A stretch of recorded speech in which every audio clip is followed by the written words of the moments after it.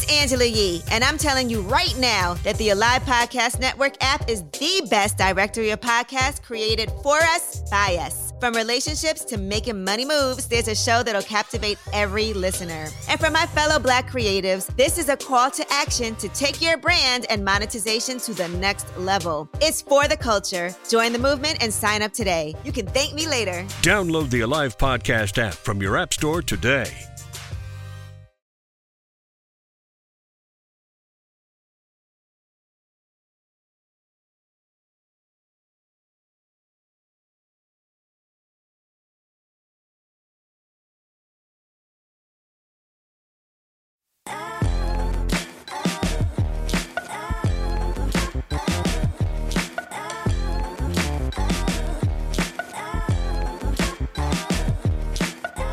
All right, welcome to This Is Joy. I have Thembi Duncan, and I'm so excited to have our guest on today. She's an intersectional womanist, theater practitioner, and community gatherer. I love that, by the way. I saw that. I was like, yeah, that is all of Thembi and so much more. You all heard in the intro her bio, so I'm super excited to bring a woman that I've become close with and seen her work. And when I say just brilliant, in terms of like a leader, I've not seen many leaders that can move a room. And like, it's not even, I don't want to say like, people say politically correct. Like you can really, when I say community gatherer, what you say in that bio, that is really you. Like I've seen you bring so many different people from different backgrounds, economically, race backgrounds, ethnicities, culturally come together and really just have a respect in a room, particularly for a Black woman. And you are actually the first Black woman I'm interviewing on the podcast. Oh, wow. I'm so excited. So this is exciting because you're not only a forerunner and a thought leader, particularly in our field of arts administration and as an artist and a director and a producer, but across the board in terms of leadership, you are A1. So I just wanted to, what they say, give you your flowers before we start and get, so the audience and the listeners can understand the magnitude of who you are as a person, as a human being. And that's for me working directly with you. So I wanted to share that with you before we start. Thank you. I am overwhelmed with gratitude for you saying all these really lovely things about me. And I'm just grateful that's been your experience. I wouldn't want anything less. So I'm with it. I'm in it. Yes. And also advocate. I have to put that out there on all fronts because she's advocated for me personally, but also for artists and the community as a whole. So I'm super excited. And I want to start off. I was just advocating for you this morning. Oh, were you? Oh, yeah. Yes. No, she mentioned always. I was like, Naila, I'm sorry. You really need to connect with her and I'll give you her info. Yes. That's the world of networking, right? Like that's really, and I will say, I do think, I don't want to speak for your joy, but I do think that is, I have seen that I think is a joy of yours is really networking and bringing people together. But I want to start off asking you, what is joy? Joy for me, when I think of that question, what is joy? I think of nature. That's always the first thing that comes to my mind.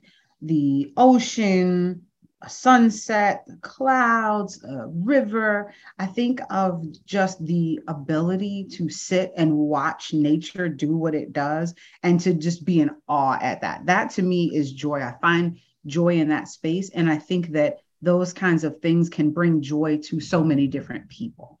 I also think, though, that joy is as an active, I feel like joy as a noun is those things, but then joy is like, I guess, a verb, right? An active approach to joy is the experience of surrendering, the experience of just letting yourself be in a moment, be in a space. You're not judging, you're not overthinking, you're not, caught up inside your mind. You're just present, and there's no past and there's no future. There's just this moment. That to me is joy because it's so hard to lock into that when we have so much going on in our lives. So those are the two kind of manifestations of joy that I would define. That's so interesting because I don't get a lot of Black folks that talk about nature. I don't want to say that we're not connected with nature. I would just say that's not an answer that I typically hear, because I do think in some ways we become disconnected, and that's a whole historical context that we can have on why we don't necessarily want to be outside. Yes. Right. Facts. Because it really seems like a white practice to be in nature. Like anytime I talk to some of my white friends, I'm like, oh, what are you doing, to hang out or find joy? They're like, oh, hiking. Yeah.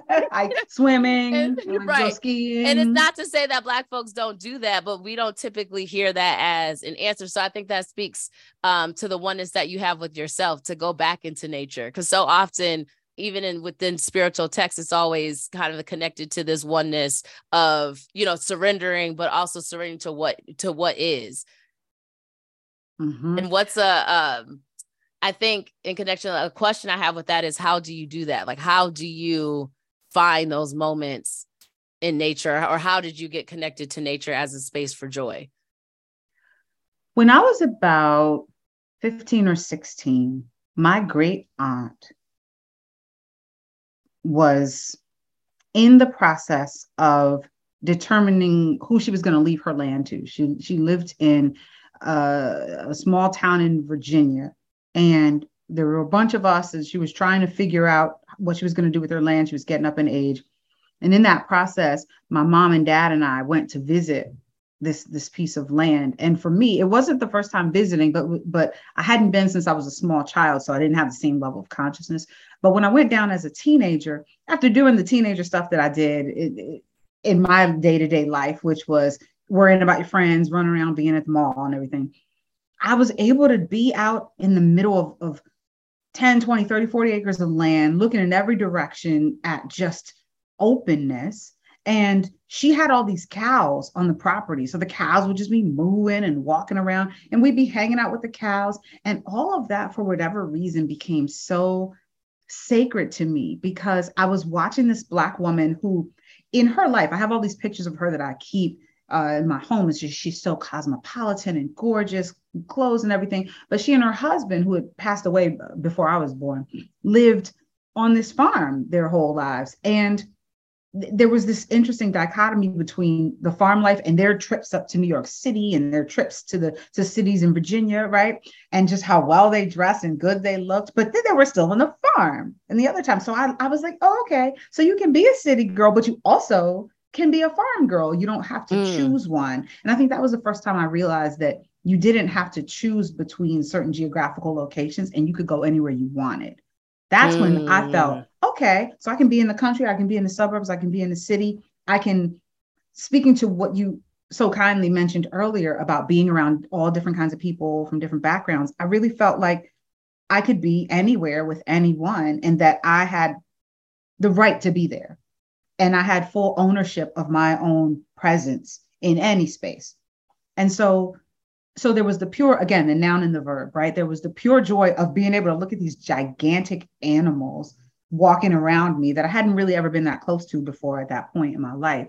And also thinking about what it meant to be able to function in any environment and to still keep my own joy intact. Am I successful at that always? No, there's a seeking of balance. And when things get out of balance, I feel that. But in terms of discovering and finding joy, I'm always looking for that feeling again. So for me, as I continue to grow into an adult, I just make space in my time and in my life to do that. I'm always going to the park. I'm always out, by the water. I'm just always water seeking, because usually if I find water, there are the other things that go with it, right? So I'm just seeking water, just to be there, just to be around it. And I found that in my teenage years, I began to take my friends to places. There was a lot of natural space in the DC area where I was, a lot of green space. So shifting from always hanging out indoors, I would always be grabbing my friends to go hang out outdoors. Now, when we were little, we did hang out outdoors, right? But the focus was play. The focus wasn't nature. So for this, I would start to make the focus nature with my friends, but let's just hang out at this beautiful place, and then, shift the conversation to where we are and how beautiful it is. So that is that's where it began for me. You said something so interesting, which is that you're always seeking joy. And that's something that I'm finding in the research in order to have joy consistently in totality, there has to be a constant seeking because it's always changing based on what's happening in our lives. And I find that people get their most depressed when they stop seeking joy, even within difficult times. And so most people don't have that connection to nature or to see something that's like the water, like, oh, I'm always going to find and search because it's always going to keep me active in that discovery of joy. And I think that's really something for me that connected a little bit deeper than what it has been in terms of data or collecting different stories of joy and how people are finding joy, is that you're actively seeking it. So no matter what's happening in your life, it's an active thing that you know. And also that the fact that you can check that you're not in balance. That's a difficulty that I think a lot of people don't have, particularly once they go too far deep into a depression, that they're so out of balance that it feels like it's like you got to fight through a hurricane to get through it. Yeah. That's really profound. I never thought about it like that, but I do, if I can reflect on what you're saying, I do start to seek more when I feel worse. It's like, I got to get out. Another thing, as we're opening this channel up, I think about something that I used to do where I lived before because I had access to it more readily, which is visual art. That visual art is a big thing for me. So I could be in the middle of a work day and have a tough work day. And during my lunch hour, 2 blocks down was an art gallery. And then I lived near the Smithsonian. So there were all these different museums. So I could walk too. And I would do that a lot of times. I would just walk and look at art, and that would restore me. So there's the creative process, and other people's creative expression is interesting to me too. That's as restorative or similarly restorative to me as nature, the water and things like that bit of creative expression. Right. So I hear what you're saying in terms of seeking it, almost like, and this is so interesting because where I work now, there's conversation about social prescribing and the idea of people who, instead of prescribing some sort of pharmaceutical for something that ails someone, you're prescribing them to go see theater. You're prescribing them to go experience dance. You're having them go create visual art and things like that as a form of healing, in addition to other methodologies. And when I think about how that connects to joy and how, something's wrong, instead of going deeper inside and feeling worse, it's like, oh, I need to do something about it. I need to cut this off and I need to go by the water. I need to go look at art. I need to go having that response, the seeking that you're talking about. That's really profound. It gives me something to think about. And that's so interesting because all those spaces tend to be very white privilege, elitist spaces that typically are not for us. But it's interesting because even when we talk about the theater or seeing artwork, there's always some type of story to it. So when you go, I always say, I may not be a physician, so I may not be able to physically help people or diagnose people. However, I do feel as an artist that for that hour and a half or 2 hours that you forget about your pain. And you're forgetting about those difficult times. And art is a healing in that way. It just hasn't been something that has been open to us in spaces. Yeah, absolutely. And that's so interesting because to me, you're absolutely correct. And then to me, it connects back to what I said before about how I discovered as a teenager that I could go wherever I wanted. So when I go into these spaces, I am fortunate enough to be unburdened by the idea of like, oh, I don't belong here. But a part of the work that I do as a connector is convincing people on both sides of such an equation, right? People who think that other people don't belong there or think only certain people belong in spaces, and people who feel like I'm not going to be welcome there, so I'm not going to go. I've functioned as a connector of those people and a connector of those experiences in a way that I accept that you're not going to change people's mind frame at the base, but if you can get people to change their behavior, that's enough. That it's a form of justice, that it's a form even of reparations in some cases. And I love how you're connecting this for me because I don't think I ever thought about it like that. But I feel like the way that I seek joy and then, has led me to, I guess, do this in my career, this sort of making connections, because I know that it is rare for people to feel comfortable in places where historically, they have been unwelcome. Because nobody wants to feel unwelcome, a lot of times you're just not going to bother, versus people like you and I who have ownership of art. And we say, I'm coming in because this is mine. Right, right. I'm not moved by you thinking that it's not mine, because I know the truth. I know it's mine. I know I'm not, your prejudice or your small-mindedness is not going to override me. But I recognize that that's a privilege in and of itself, to have had that experience and to feel safe doing that in a way that I have spent a lot of time and energy and effort trying to close that gap for other people who completely are like, absolutely not. I don't want to be anywhere near that. That's not for me. And then when they end up inside, they see, oh my gosh, this is incredible. This is what's been hidden from these. This is what's been kept from me. It's like, yeah. And it's yours. So, right. And I think that's what you do so well, because so often I think social justice and equity, diversity can be the point. So sometimes I say it's like equity, diversity offices are where things can go to die, DIE, instead of EDI, because they don't see that framework in the sense of like everybody's so against each other all the time. But certain things, like everything white isn't bad, right? And I think that's what we have to shift out, and it's white supremacy is. But there's certain things that white people have figured out that can bring them joy in a lot of other places that they have excommunicated us out of. And so that space of you're saying, no, we need to be welcome to we need to understand what this is too, right? That's from like financial literacy. And sometimes I don't even like to use that term, because you can have single Black mothers that can make nothing out of something. And, a person with a credit card could never figure out how to do that, right? So there's certain frameworks that we have been taken out of that really can bring joy to people that they just don't want us to be a part of. Right. And so a lot of times you do really well, what I've seen, particularly in community, and saying, no, this isn't a bad thing. You have to be able to, come into the space to be welcomed into it, because the reason why they want you excluded is because they figured out how to make it a good thing for themselves. Yep. And I noticed that for a lot of people, a part of the joy of the experience is the homogeneity, if I'm saying that right, homogeneity of it, right? Of a space being like, okay, we have an agreement, we're all appropriate, we all know how to behave, like all of these sort of made up narratives about who knows how to behave in a certain space, who deserves to be in a certain space, and how that's just sort of, it just becomes that self-fulfilling prophecy. It becomes a vicious cycle, right? And just like you said, where people feel excluded, and people, those first pioneers, I talk a lot in the work I do about how when and this is what we're doing, we are still integrating American society. Right. Yeah, exactly. Because white is not necessarily for us.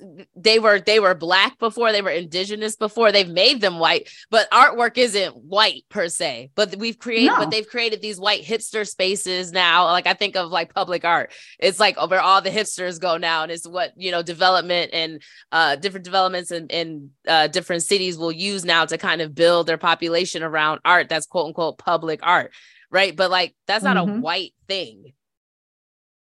No, it's not. And it's, there are so many things, like you said, that we can find joy in. Hiking is wonderful. Looking at beautiful, scenery and out in the woods and breathing the fresh air, that's good for our health. But there's what you mentioned earlier about safety, right? About how it's not safe for us to be outside a lot of times. And we don't, and it may not be safe. We may live in a community where it's literally not safe to walk through the woods there. And then we may be in another community where, as we've seen, it's unsafe to walk around because somebody is harassing you because they have decided you don't belong there. Right. So, right. So it's really important to me to think about, okay, how do I stand in the middle and pull people towards each other so that when I'm pulling this person in, I'm not ignoring the person that's already inside? Because if the person already inside is mistreating that person, they're not coming back. It doesn't matter what I do. So I'm helping the person on the inside feel, okay, listen, this is for everyone. This isn't something that just you should experience. And you benefit from engaging with people who are unlike you. And that's something that as Black people, we've had to do that regardless. That's not a choice for us. So we know what it is to communicate with people from different backgrounds. So I think, yeah, it's been really important to me to connect and stretch those experiences.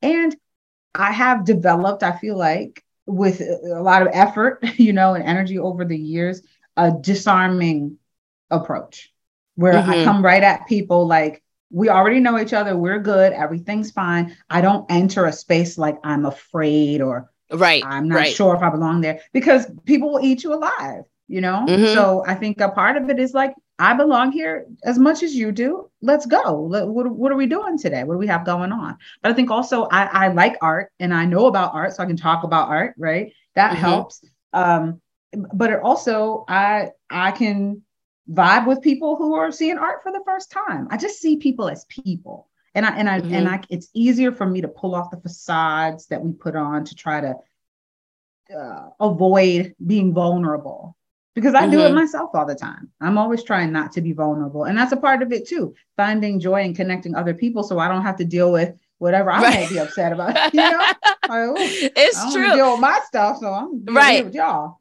And changing the question to, why do these white folks like this stuff so much? Right. And I think that's what you do well, is AIDS is making to show that it's not a white thing.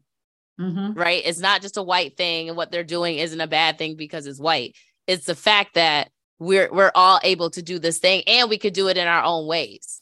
That's right. Now let's figure out what's made it successful for them, so then we could do it for ourselves. And that's the point of, I say there's a podcast called Earn Your Leisure, and they just, we're having a conversation on capitalism and things like that. And for them, it was like they were talking about their journey, and it wasn't until they really understood the stock market for themselves on like, oh, this is how to play the game. So yes, I do have to connect to these spaces in some kind of way. So then I can do it for myself. So then that we can build these spaces so that we can no longer see them as white spaces that we're not invited into, but these are the frameworks of why they enjoy these things so much, and we're going to make it fit for our culture and for who we are, and that that could work across the board for different cultures. And so I think you do that so well, but it is also, you are very good at seeing characters in people, good, bad, and indifferent. Right. Thank you. Thank you. And so sometimes it's okay, I think, when you're finding joy, because I don't think it's necessarily just your joy for social justice that you do. I think you also help other people find their joy as well. Because one thing I can say that, like, you help me find joy in is speaking up for myself and how to do it well, because I usually don't have tact. I'm an Aries, so I'm like real direct and it doesn't go well. I have learned from you and watching you stand up for people how to do it based on the character that you're dealing with. I'm grateful that you took that in. For me, that's a big one. Standing up for people when I know something's wrong, especially if I know I have the ability to do something about it. You have to pick your battles. I know there's certain things like, okay, I can't do anything about that one, so let's just extract, let's remove, right? But then there's other situations where it's like, wait a second, no, this isn't right. Here's the information. If I have information, I'm sharing it, because the old saying, information is power, is real to me. I've seen it in my experience. And I'm not a hoarder of information, because I understand that the world is abundant. And that's probably my connection to nature, right? To me, the world is abundant. Yes, we seem to be heading towards the end of the abundance of the world with climate change. I'm going to be real. Right. But up until that last breath, the world is abundant, and I'm not threatened when other people are finding joy, when other people are being successful, when I'm saying, hey, this is what I know, this is what I've learned, this is how much they should be paying you, this is what they're doing over here. Like, I'm not going to hide that information with the sort of a thought process of lack. I don't want to have an attitude of, oh, there's not enough for all of us. There's enough for all of us. There's more than enough. So yeah, I want to help you win, because I not only am I on my own track, but I literally find joy in watching you win. I want to see you win, and I have pure excitement for that. I don't have envy. I am thrilled. I love it. I'm going to talk about you, even though we're talking about me right now. One of the things that, and this is really funny because I thought about you yesterday in a moment where, as you have many hats that you wear, you have many dimensions. many languages. Dance is one of your languages. Mm-hmm.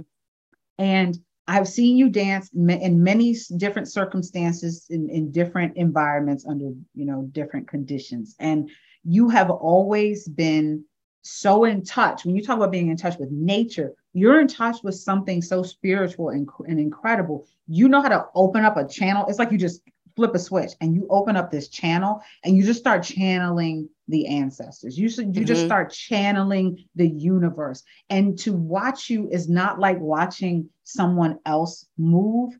It's different. And for me, in times where right now I am out of balance, and I know I'm out of balance, and I'm seeking balance. I'm looking for the water. I haven't been to the water like I need to be, and that probably has a lot to do with why it's taken longer for me to get there. But I thought about you and the times I've seen you extract negative energy out of your experience through movement, right? And I thought about that and it made me smile, because even just thinking about that makes me feel like, yes, get it out. And I started to do it. I started to move to, like, I thought about like how that's a language that you use, one of the many.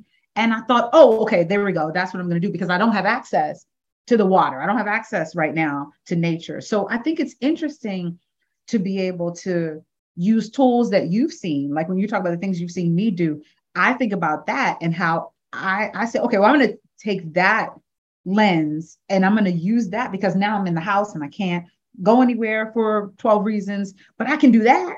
Right? In my own way, like you said, in our own way, our own lens, our own approach. And that's the idea of taking ownership over something as a person, I just, as Native Americans, don't see anything as theirs. They see the ancestors in the trees and the birds and the sounds of the wind. I really connect with that, of like nothing, how can we have ownership over something? So when we're exchanging ideas and we're exchanging ways of connecting, there's so much I can learn from you and pull from you. And there's so much you can pull from me. And I see that even in people who present themselves as difficult or whatever they create for themselves that's based in fear most of the time. I still can pull like, oh, I see what you're doing there. I see how you're navigating this. I can pull from that. I don't lock people out as potential sources of inspiration, even if it's, okay, that's how I never want to be. Right. I never want to do it like that. That is a great example. So it's interesting how we do pull from each other and how we watch each other. And I'm aware that you never know what your impact is on somebody. So, being present in each moment is so important, right? Because if we're present in every moment, we're making the opportunity for that sharing and that growth the best it could possibly be. And when you're present, you can't be fearful. No, absolutely not. It can't exist at the same, right? It doesn't even exist, because if you're present in the moment, you don't have time to be fearing something. You're already in it. And you're right. Like, I think the idea of envy is really big. It also abundance. Like, so many people think that there is not an abundance of wealth. There's not an abundance of information. There's not an abundance of life, of nature. And you're right. Climate change is real. So that abundance is running low if we don't pull it together. However, what you're saying is just it's profound, because I do think it's a practice that everybody has to discover for themselves. And everybody really discovers it in their own way, but you actually have to try it and get up and try it. I think a lot of times envy comes from people that don't want to be actionable in trying or failing. Oh, yeah. Yep. Because people always got something to say about somebody doing something bad until they got to do it. Like, I always say everybody want to be a leader until they become a leader, and then they have to make difficult decisions. What? Hello. Isn't that the truth? Oh, leader, that, and when you make stuff look easy because you're smiling, people interpret that as like, oh, it's easy to do.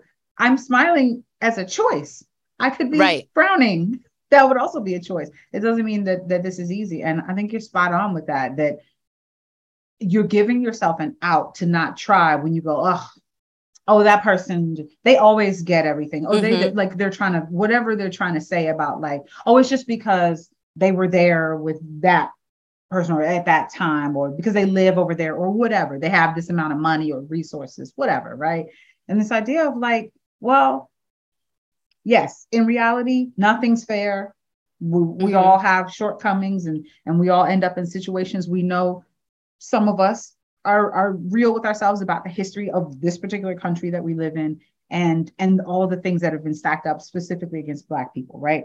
But okay, in spite of that, we got choices. We can push as hard as we can, knowing that, yes, we do have to work harder for some things, you know, or we can accept that, listen, I'm not going to be a pusher in this life. I am going to be a person of leisure, and I'm just going to accept what it is. I think those both are valid, to be honest. I think it's true. Whatever, what are they calling it? Soft girl or whatever this trend is now, where people are like, I don't want to be the, you know, put upon Black person working hard. I'm going to have a gentle, soft life. And I'm like, yes, girl, do it. If that fulfills you, do that. My personality is such that that's just not my lane, but I think it takes all kinds, and I will gladly create things for you and your soft existence to show up at, to support, to patronize. You know, I will gladly do that. I don't need you to do what I do, you know? So I think the abundance in personas as well, abundance in the idea of like, you're you, I'm me, this person's them. I'm okay with you being you. I don't need you to be something other than what you are. And that's something I've always struggled with, is wanting something for someone that they don't want for themselves. Yeah. And that's so hard to watch, because it's just like, you are so much better just being who you are. Like, I like you so much better being who you are and not being a persona of who you think I want you to be. Particularly when you're in leadership, because I think a lot of people don't think that could be read. It's obvious. It's so obvious. It's so obvious. And but I do think that's people that aren't in their joy, because you can't have joy and not be authentic to yourself. Yes, I think they go hand in hand. I agree with that. Like you said, there's no room for envy. There's no room for guilt. Guilt is a big one for me. Yeah. I struggle with that. Yeah. And that's connected to joy. When I feel joy, and I guess I sort of come to the side of it, and I start to feel guilt, that especially when a lot of times I'm experiencing it alone. Like when I'm doing the nature stuff, I'm usually alone. And that's kind of how I like it. But then when I'm in it, I guess I feel myself, I've gotten a certain amount, I'm like all charged up. And then I'm like, oh, I wish other people could, you know, I start thinking about who doesn't have access to it. So that's my own work of like being able to experience joy and be comfortable with that joy and not need to give it away. Right. Because that's the thing about the idea of like self-care, which I do think sometimes is overused, because for me, I'm like, well, some of y'all need y'all to work in order to have self-care. Like, I need you to work before we, you know, rest is a thing. Yes, but we can't be resting all the time. So that, you know, balance. That's a different, it's about balance. There's a balance, right? And I say that a lot with my younger students. They're like, I just need to rest. I'm like, I hear you, but you ain't do no work yet. Like, I haven't had no work. You late on, you know, so they're like, so can I start with the rest? It's like, what, right. It seems like you're resting from something. I thought rest was from like after you know what I mean? You do the work and then, oh, I've worked so much, I've depleted myself. Now I need to recharge. But they're saying, no, I want to recharge first. Right. That's a different, you know, that's definitely a different conversation. But I do think it's interesting, because I find, like, they always say, if you want something done, go to busy people. And the rest are for busy people. And the guilt typically comes because we like to get things done, and we want more for other people because we want them to work the same way that we work. And so we have that guilt sometimes where we're just like, okay, come on, you try to give a bone, you see the potential, and it's not coming out. Particularly as a leader, when you see people working and you look at their potentiality and you're like, this is not it. And then you end up doing the extra work because it has to get done. And so that hard. Guilt becomes difficult, because at some point you got to let them go, because you can't keep everybody that they don't pull their weight, or you have to have those difficult conversations you don't want to have. It's like, if you just did what I asked you to do, we wouldn't have to have these conversations. And I think that's the hard part about having joy as a leader, is that is so loaded and complex. And then when you're Black on top of that, it definitely, the joy almost has to feel as if it's radical, because everything that you have to deal with on a daily basis is so difficult. And then you got to deal with people on top of that work like, they look like you, and you're trying to keep them and get them through, but it becomes difficult. Because they're different than you a lot of times, right? And then you're struggling with that empathy of other Black people wanting them to win, but you're just like, but you're not really, not always, but in some cases, like, how do I help you move forward? That resonates with me so much, because I do think about even the piece of being a Black woman and being in leadership situations and having people who it's clear in their heart that they don't feel like they should have to report to you. Mm-hmm. And having to navigate my own feelings about that, but also the reality that they absolutely should be reporting to me. There's no question about whether or not they should be reporting to me, but it doesn't matter if they don't believe it, because they're going to behave as if it's not true. And so then that creates problems that don't have to be there. So that's just a part of leadership in general, right? When you're just dealing with however people feel, whatever people have going on, and how that impacts their connection with you. But it's also just like, respect the position, respect the relationships, and respect that I've paid the dues, I've done the work. Because in reality, if you have a Black woman leader, she didn't get there because she didn't know what to do. Usually she's going to be probably triple qualified for what she's doing, just because of how it works for us. So I think that's that's so loaded, because it's having people report to you and not feeling like they need to listen to you. It hurts. It hurts when you see people listen to people who are white, and they are clearly comfortable. And this is people across the board. It's not just white people. Mm-hmm.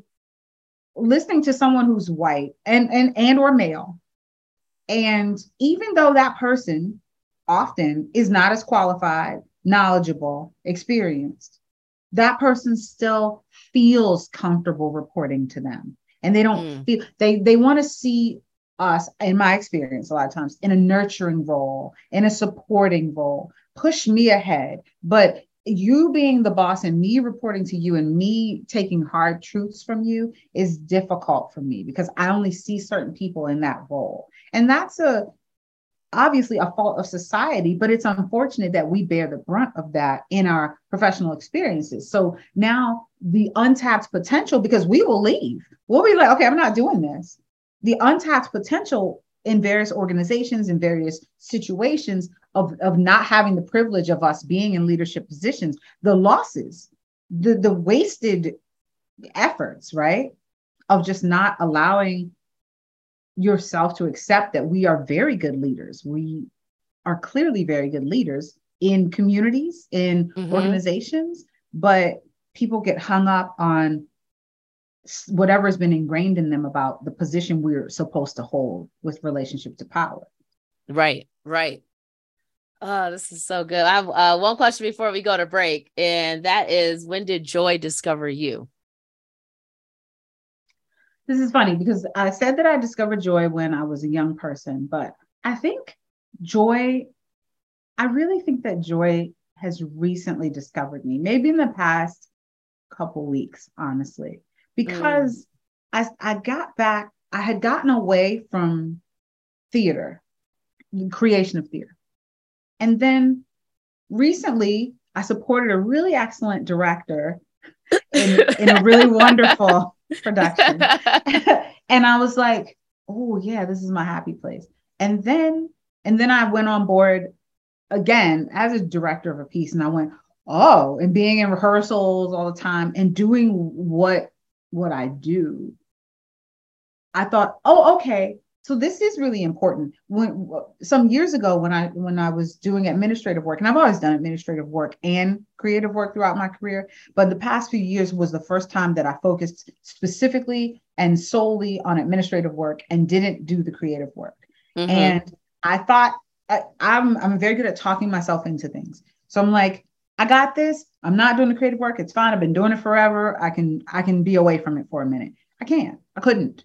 It wasn't a good fit for me, and it's okay. I'm remedying that now. But I say that joy has found me because joy has restored creative work to my life in a really meaningful way. And so that's been a couple weeks. Yeah, because I do think we have to have both. Like people that are used to functioning as artists, there's something about, Tabitha Brown said this too. She said, like, there's something that I always have to be giving. Yes. As an artist. So no matter what, what else she's doing or what else we're doing administratively or in different inroads, because that's the thing about artists, particularly artists that can, be administrators, is we're very good at a lot of things. We tend to be the best workers. And I know that sounds biased, but I always say it because we're regimented in a lot of ways. Everything's very like time oriented. We have to be super organized, but then we also are allowed to be creative and spontaneous and have all these things that kind of, people get in multiple people, but you have it kind of in one person. And so I do think we have to feed that part of our souls in some way or another. Absolutely. I mean, it's interesting that you say that because I agree. And I think that we're very outcome oriented, right? Because there always has to be an outcome. There's always some sort of artistic project or piece or work. And it may be in flux and it may shift, but it's a thing. It's a real thing. And people like us are used to creating things, but we're also used to getting rejected. We're used to having a process, having a draft. Oh, okay, that's not quite it. There's more. We're just not hung up on things. We're not precious about these things. So we're able to go through a lot of different projects really fast and not get caught up in connecting them to ourselves. They're what we do. We're ourselves, but the work is separate from us. And I think we're just good at that, which puts us in a position where, like you said, I love that when you're saying, if you want to get something done, go to the busy people, because we're always so busy. It's true. It's like we don't have it because it's like, well, all it's going to do if you at home and just still sit at home and do absolutely nothing, like nothing else is getting done, right? So you always got to go to someone that's working, and we are people that just constantly are having to do things and get it done and move to the next thing, which a lot of times we do get bored sometimes with administrative work and getting things done because it's like, okay, did this, done, knocked it off the task list. And at some point there's like no depth to it. Sometimes it just is what it is. Right. And we're people that need depth, we're people that need to kind of really feel the feels and understand what's happening socially and in society. And the joy. And the joy of that. And that's, that is joy. And, there is joy in the work. Absolutely. I agree. And I think we don't always connect to that, but we are going to take a break and for a commercial break, and then we will come back.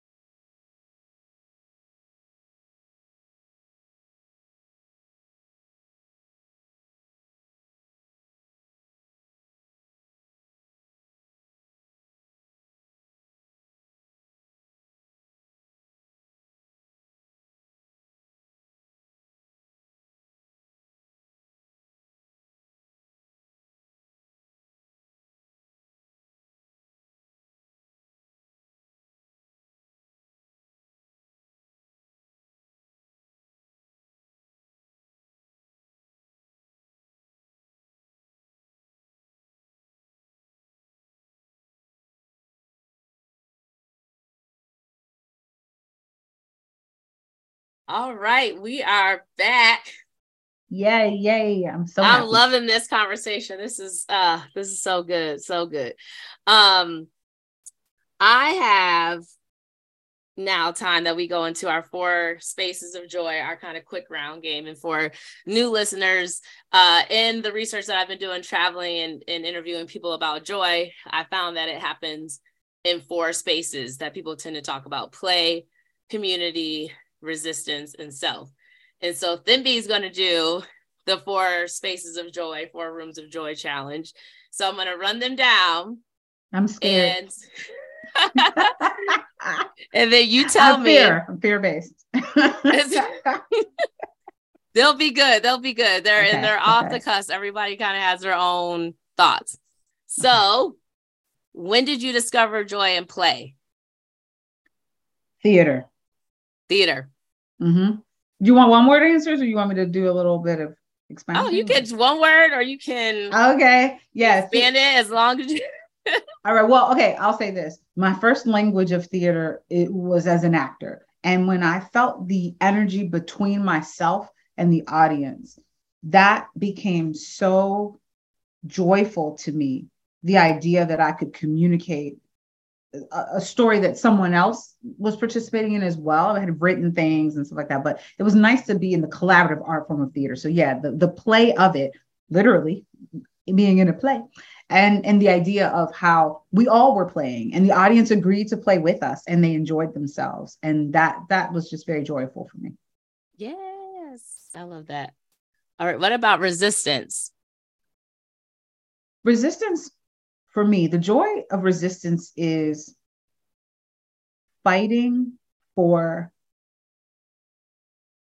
those who need me. And I say that vaguely because different people need me at different times. I have found myself making the personal choice and sometimes being asked to fight for people of varying experiences and backgrounds. But in that moment that I'm fighting for them, it's because they don't feel that they can. And I feel that I can.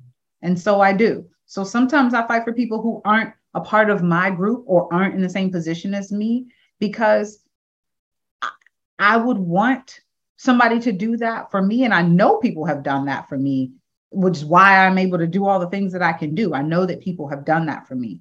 And so I know how important it is. So there's a joy to that. What about community? Okay. So community for me is so layered because I'm intersectional.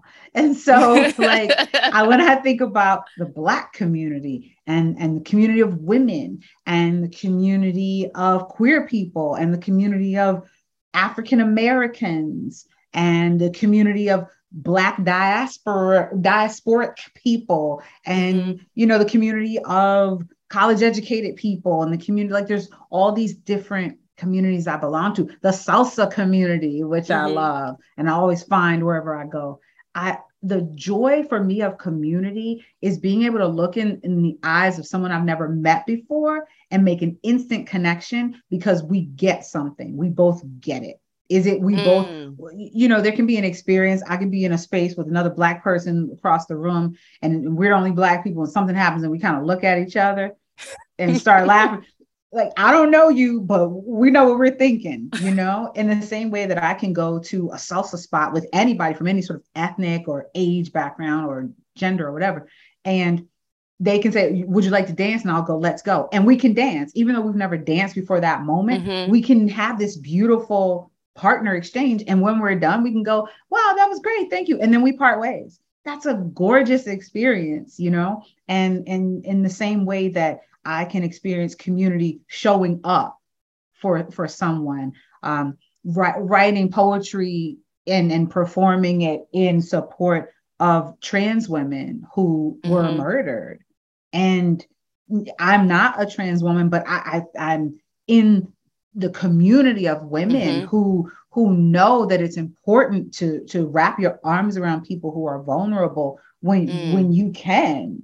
And so those are all things that bring joy to me, the ability to give, but also to receive, being a part of a community and having someone give to me because they're like, hey, you member of this community, take some of this joy. And I'm like, thank you very much, So yeah, the exchange is very beautiful. I love that. What about joy in yourself? joy in myself is about being grateful. I think as long as I am grateful and not feeling like I don't have enough, because I think when I start to come out of balance, the gratitude takes a back seat. So I think when I'm finding joy in myself, it's that gratitude, because that connects to the nature piece. Whenever I'm out in nature, I'm grateful. I'm not preoccupied with other things and ignoring it. I stop. My daughter says, "Oh, mom, you like random things. You'll love this because you just like random things." I'm like, I do. I like random things. If I'm on my way somewhere, I might be late. If the sunset is looking amazing, I am taking pictures of the sunset. I am looking at it, right? Like, this person can wait. Hey, sorry, running 10 minutes late. I recognize that it's more important, right? I can weigh, all right, I'm going to make sure that this relationship is strong and solid, and I'm going to support that. However, this sunset is the only one of these I'm going to see and might be my last. So let me go ahead and take that in. It's those kinds of things. When I see something in the moment, I stop. Because to me, in the same way that nature can make us stop sometimes with these extreme weather events, I stop on my own. I stop on my own. So that's where I find joy in the self. I love that. How would you want to be remembered? I want to be remembered as somebody who moved humanity forward in a productive way. Whatever our collective consciousness is, I would want to have contributed to an opening of space. We are so much more alike than we are different. And I would love to be seen as someone who bridged people, who bridged gaps, but also not blindly, not naively, but pragmatically. Somebody who looked at the world as it actually was, didn't try to create a fantasy world, but say, hey, we are in this together. If the boat is sinking, we are all going to drown. How do we figure out? You know what I mean? Like, we don't have to be besties. That's not what I'm interested in. But how do we coexist? How do we navigate each other? Are there things we can exchange? It's not zero sum for me. So I want to be remembered as somebody who did that. I want to be remembered as somebody who brought joy to other people and made them smile. And I'm grateful that I have been able to contribute in a way that at any given time, on any given day, I want to feel like I'm good. If this is my last day, then I'm good with what I did. I feel like I would have wanted more time, but I don't have to feel like, oh gosh, I regret that I didn't do this. I didn't call this person. I didn't make this connection. I did. I lived life to the fullest. When people ask me about things that I leave, places that I leave, oh, do you miss that place? I'm like, no. I mean, I might miss people, right? I might miss people, but I don't even miss them, because if I miss them, I'm going to call them. The only people I'm truly going to miss are people who I cannot call, people who are gone from this plane, right? Yes, I'm going to miss people I've lost. But if you're alive and you have a phone, I'm calling you if I miss you. I'm not going to sit around and miss you. I'm going to DM you. I'm going to find you and be like, I was thinking about you. What's up? What you got going on? Right? So in a place, I'm not going to miss it. I'm going to go see, like, oh, I haven't been home in a while. I haven't been here in a while. I'm going to go. I'm an action-oriented person. So I don't sit around and imagine. I just do it. So I'm not going to get to a point where I feel like, oh, I didn't get to do X, Y, and Z. I'm doing as much as I can, and I'm at peace with that. And that's, that's enough for me. Oh, that's so good. Because I think a lot of people are not action oriented.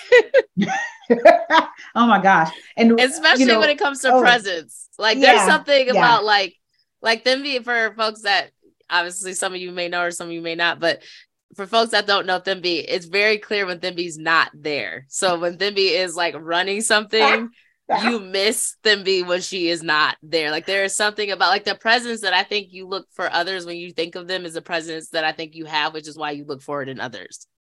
Thank you. So that always makes me think of you. If you could share a joy practice for our listeners, what is a practice that you would give them in joy? I'm going to have to say, find nature. Find nature. I'm going to say, stretch. I'm going to say, and it's weird, right? I'm trying to get, I'm going to get my fitness together and everything. But even the stretching is important.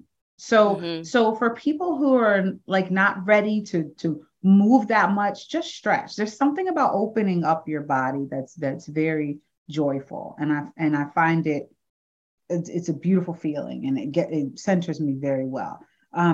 Connecting to people you care about, really just, hey, how are you? We don't have to talk about anything deep, just checking on you. What's up? Just letting folks know that you're there and letting folks know that you're thinking about them, I think is an important part of joy, because it keeps preserving in a way those relationships and reminds you that you're not by yourself, you're connected to other people. And that makes a difference. Those are practices of joy. Again, finding nature, finding the water, finding a little place where you can walk, where you can listen to it, record it if you want for later. I've done that. Look at a little bird hopping around. I got that from an artist, a few artists. I'll just say there's a few artists who have talked about, oh, you should record this. Oh, this sounds really beautiful. I'll record these sounds. And I hadn't thought about it, even though I've listened to a million recordings with sounds and I even use them to go to sleep a lot of times. I hadn't thought about if I record my own sounds. And doing that, I have to say, there's something really special about listening to a recording that you made of nature. So I think, so if I could say a practice, I maybe we'll put that at the top of the list, right? Like record nature and then play it. We've got all this technology. It's easy to create a loop of it. Play it in a loop back to yourself and listen to like, oh, that's when I was at the lake, or that's when I was, in this place. There's something really calming and it creates that presence and that in the moment feeling, because you're like, I did that. Right. Oh, that's so good. I'm definitely gonna have to do that when I can get some water outside of cold Buffalo, New York in the wintertime right now. The water just sound like ice. It's crackling ice. Well, with climate change, our lake hasn't frozen yet, so we're there. That's a fair point. It's a fair point. What is a joy song? What's a song that gives you joy that you can share with our audience? So the song that gives me joy is the song I was named after, Tembe by Pharoah Sanders. It is a really, really beautiful song. I'm not saying this because I'm named after it. I'm saying it because it is 100% true. It's a gorgeous jazz song, and there's no vocals, nobody's singing over it. It's saxophone and piano and some drums, some other instruments, okay, but saxophone mainly. And it's just a beautiful, beautiful song in the 70s, which is when I was born. And that's my joy song. When I hear that song, like I have it on playlist, sometimes it'll shuffle through and I'll just be like, oh, it always brings up a certain feeling in me. And I've listened to it, of course, all my life. And there's something that brings me back to the center of like, okay, it's like a musical manifestation of what I aspire to be. I want to be the physical human form of that beautiful song where I bring that kind of good, positive feeling. I want to bring positive energy and vibes to people. But I also want to, there's elements, if you listen to the song, there's elements of just like little moments where you're like, was that a mistake? Was that supposed to happen? And I love that because it's like, it just is what it is. Right. You don't need it to be perfect. It just is. And you're just present. So yeah, that's my joy song. Oh, I love that. Thank you so much, Tembe. I'm so excited. Please share where folks can find you and learn more about you and see your work. People can learn about me on my website, thembiduncan.com. So it's my first and last name.com, THEMBIDUNCAN.com. Check me out. Yay. And this is Joy on the Alive Podcast Network. We are so excited for Tembe to be here with us and looking forward to learning more about you. Thank you again. Thank you.